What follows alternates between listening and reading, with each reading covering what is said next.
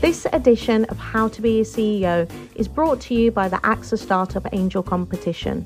I'm Sharmadeen Reid, founder and CEO of the Stack World, and I'm here to help you turn your business dream into reality. There are 6 chances to win the competition, including 2 top prizes of £25,000, mentoring from myself and leading UK founders, plus business insurance for a year thanks to AXA. Go to standard.co.uk/AXA Startup Angel for details on how to enter and complete your entry by the 2nd of June 2024. Good luck. Hi, I'm Lawrence Dallaglio, host of the Evening Standard Rugby Podcast, brought to you in partnership with QBE Business Insurance. The show is available to listen to now and right up to the end of the season, when the winners of the Champions Cup will be crowned at Tottenham Hotspur Stadium, and the fight for the Premiership title will be decided at Twickenham. QBE is one of the world's leading insurers, and they will help your business build resilience through risk management and insurance solutions. Subscribe and download now wherever you get your podcasts. Thanks for listening. ES Audio. We all know who Deborah Meaden is, the entrepreneur, the investor, a long-serving dragon in the den, and environmental campaigner. I have never seen so many questions around sustainability, environmentally friendly, planetary impact. When a customer is making a choice across a broad range of suppliers or retailers, then it is the thing that can make the difference. Deborah's involvement with climate causes goes back to her college days, and these days it's become a more important part of her business and her life than ever. When I was talking about it, when I was at college, it was something that was going to happen in 100 years' time, way beyond my lifetime. But now we realise that it's going much faster than we thought, so we don't have the luxury of just talking about it. We have to act on it. I'm David Marsden from the Evening Standard. Deborah's appearing at our SME Expo, which is being held at the ExCeL London on April 25th and 26th. Also there will be former Dragon's Den entrant Levi Roots and entrepreneurs including Charlie Mullins, Trinny Woodall and biscuiteer Harriet Hastings, who's also appeared on this show. For more info on how to register for free tickets, go to smexpo.co.uk. Deborah's going to be talking scaling a business with the environment in mind. But before we get on to that, I want to know, how green is she in her home life? Well, no one's ever green enough, obviously, but I've actually been worried about the environment since I did a thesis on when I went to college in Brighton, so that's sort of 40 years ago, longer, and that was on climate change. So I've always been worried about it. I've always paid attention to it when I've made decisions, but certainly more recently, it's right up there. When I filter what I'm going to do, what decisions I'm going to make in life, how we live our life, green and sustainability is a big filter. So I do as much as I can, and it's never quite enough. So were you like a prototype Greta Thunberg then, Deborah? Well, I'd like to think so, but no. I mean, I was older than Greta, and I didn't quite get the world's attention as Greta has. But we were worried about it then. I mean, there was already a Centre for Sustainability and Alternative Energy in Wales. This isn't something that's just suddenly appeared. I think what's happened is it has suddenly become urgent because it is here. You know, when I was talking about it, when I was at college, it was something that was going to happen in 100 years' time, way beyond my lifetime. But now we realise that it's going much faster than we thought. So we don't have the luxury of just talking about it. We have to act on it. So when you did go into business, was that always a priority for you, that the companies that you were working with, the companies you now invest in, had some kind of environmental credentials? Has that always been there? I don't think so in the early days, to be honest. It wasn't a selection criteria in which business to go into. And actually, it isn't always necessarily now. What it is when I carry out those businesses, or in the early days, it was actually, what can I do within this business? You know, I've never worked in the oil industry. I probably would never, well, I wouldn't have worked in the oil industry. There's certainly businesses I wouldn't have actually gone into. But I think it was more, okay, what difference can I make once I'm in this business? Now I'm a little bit more clear about my selection process. And I am invested in some businesses that are very early on their journey in terms of sustainability. But I've got to believe that there is a will and there's a way to improve the way that that the business does business to reduce its planetary impact. If I can believe that, then I can invest. Yeah, because there must be, particularly when you're at the very start of your startup journey, there must be quite a strong temptation at times to go, I can get this product from here, which is environmentally friendly, but the cost is this, but I can get something from here, which is perhaps less environmentally friendly, but the bottom line's better. It must be really tempting to kind of put your profit ahead of environment, especially at an early stage. Well, you're right. I mean, you don't have a business if you don't create a profit. So you have constantly got to make those, you've got to weigh up those decisions, every single decision you take. But as long as sustainability is on that list of weights, is it, can I do this? Is it a little bit more expensive? And actually, will that mean my customer will love me more because I'm doing it? So I think for me, the most important thing is that it's actually on that evaluation process. Obviously, as the business grows bigger, it's got a little bit more of a safety net.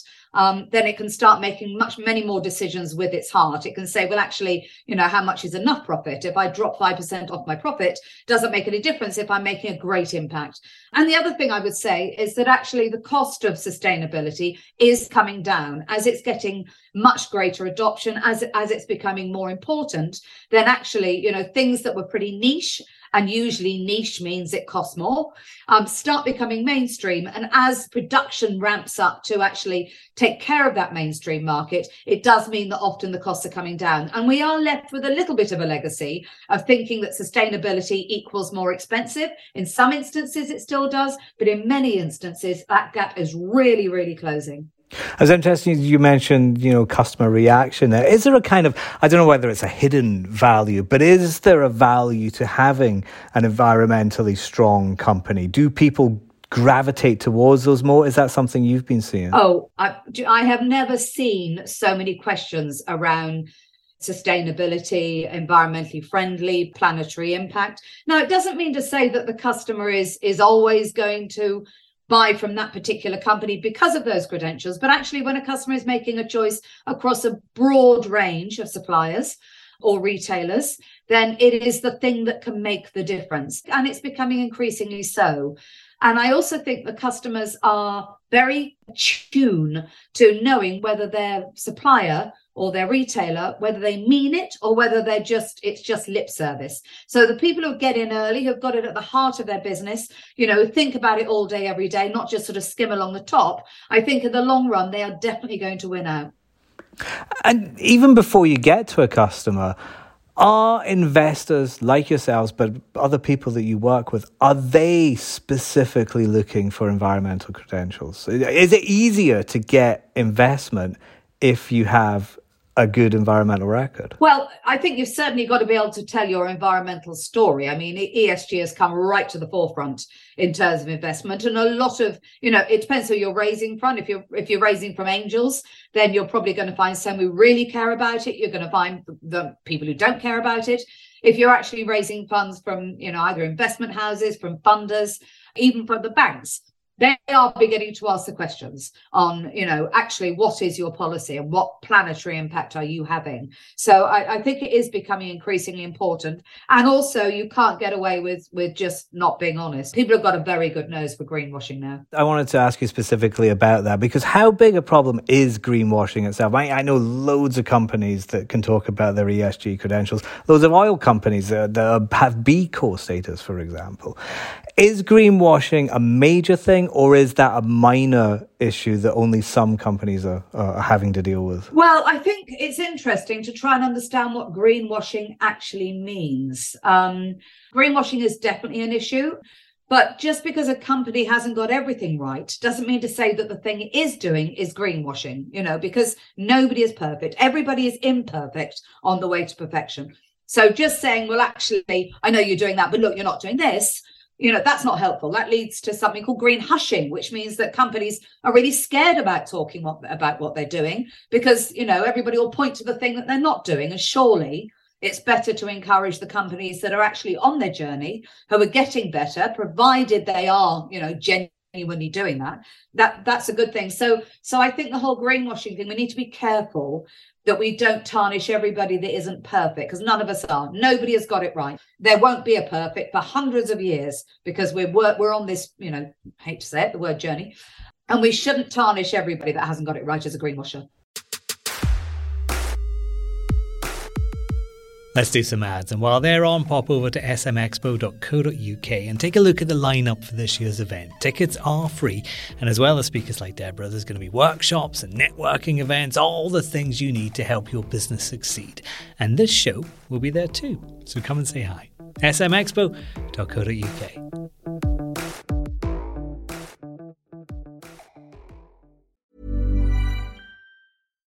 Hi, I'm Daniel, founder of Pretty Litter. Cats and cat owners deserve better than any old-fashioned litter. That's why I teamed up with scientists and veterinarians to create Pretty Litter. Its innovative crystal formula has superior odor control and weighs up to 80% less than clay litter. Pretty Litter even monitors health by changing colors to help detect early signs of potential illness. It's the world's smartest kitty litter.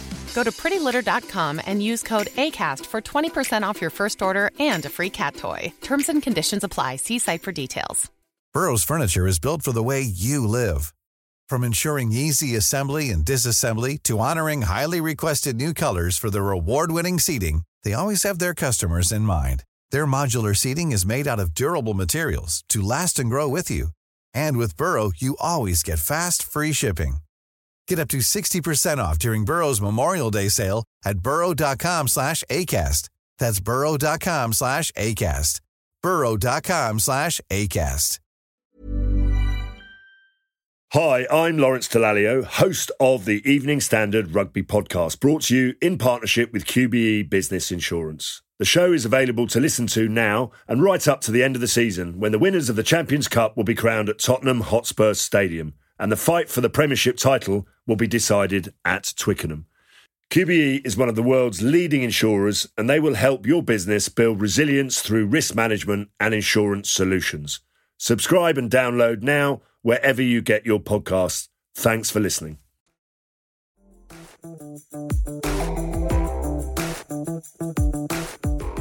Is there enough support for, particularly smaller companies that want to operate sustainably? Is there enough support from areas like government for them to enable that to happen in a bigger scale? No, that is the question. I don't think there is, because the truth of the matter is, particularly SME, particularly the smaller end of the scale, the business is pretty battered at the moment. There's an awful lot going on in the business world. And that means when there's a lot of stuff spinning around, things that are not essential to happen today tend to get put off. Now, I would argue that tackling sustainability is essential today, but I also understand that it takes time.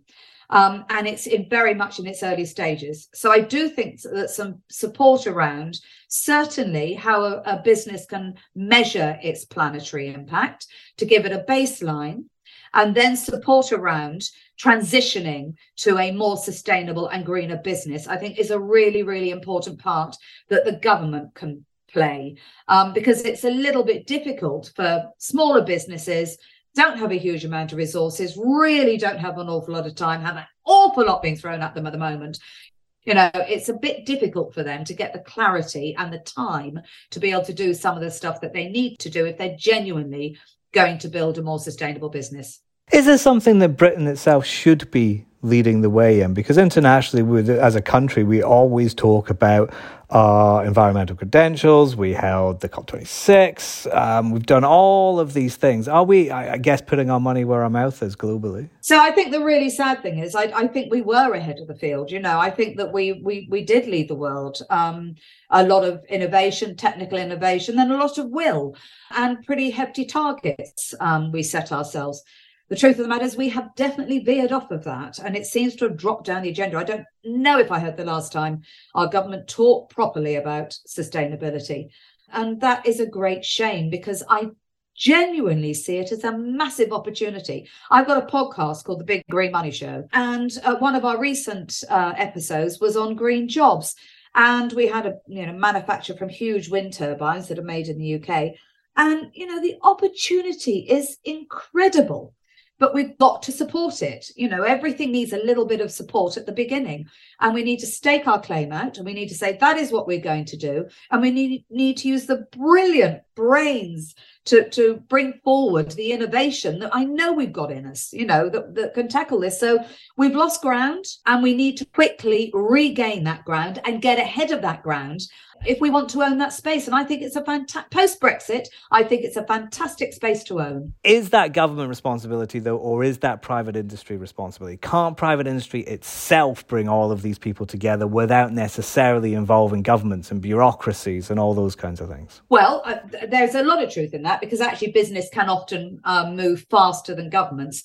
But it does require a partnership. Such a huge shift requires a partnership. How do you transition an area that has traditionally been producing, it used to be coal, maybe it's steel, maybe it's a certain type of farming. How do you transition that to a new style of business? So there's that little bit in the middle that certainly,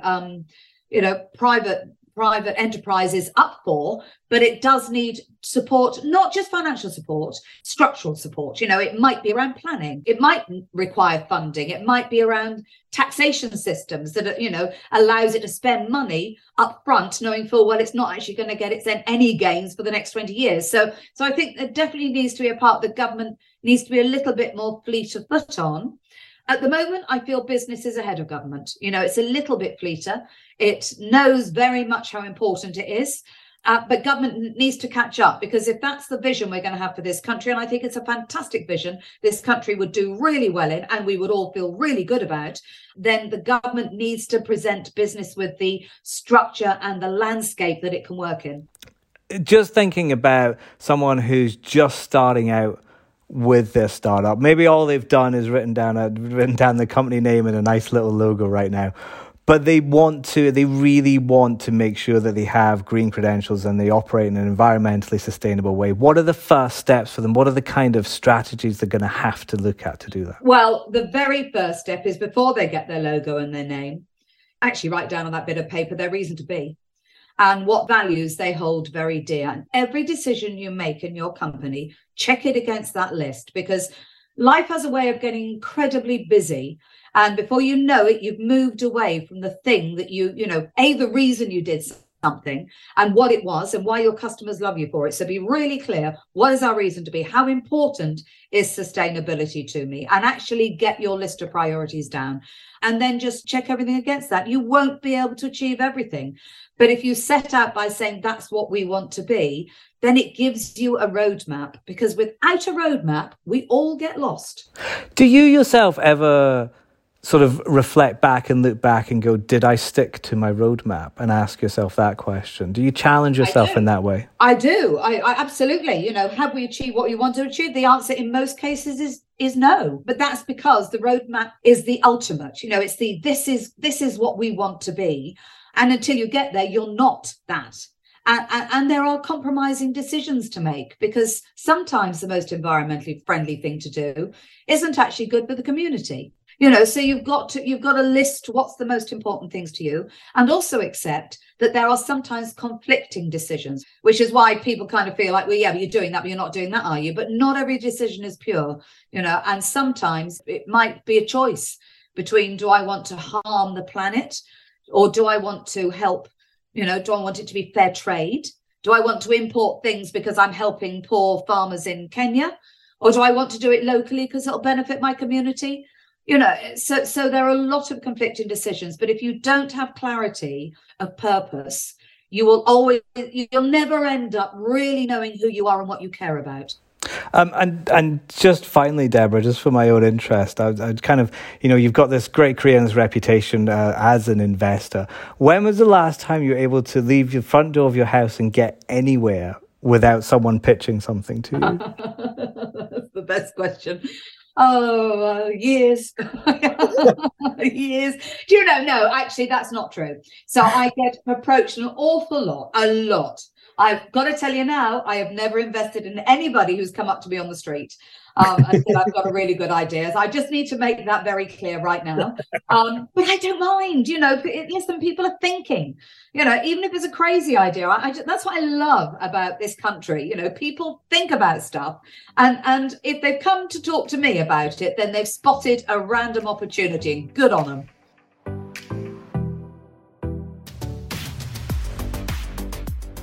That was Deborah Meaden. For more interviews, news and analysis, go to standard.co.uk or pick up a copy of the Evening Standard newspaper. How to be a CEO is back on Monday. If you hit your follow button right now, will be downloaded straight away and you'll never miss an episode.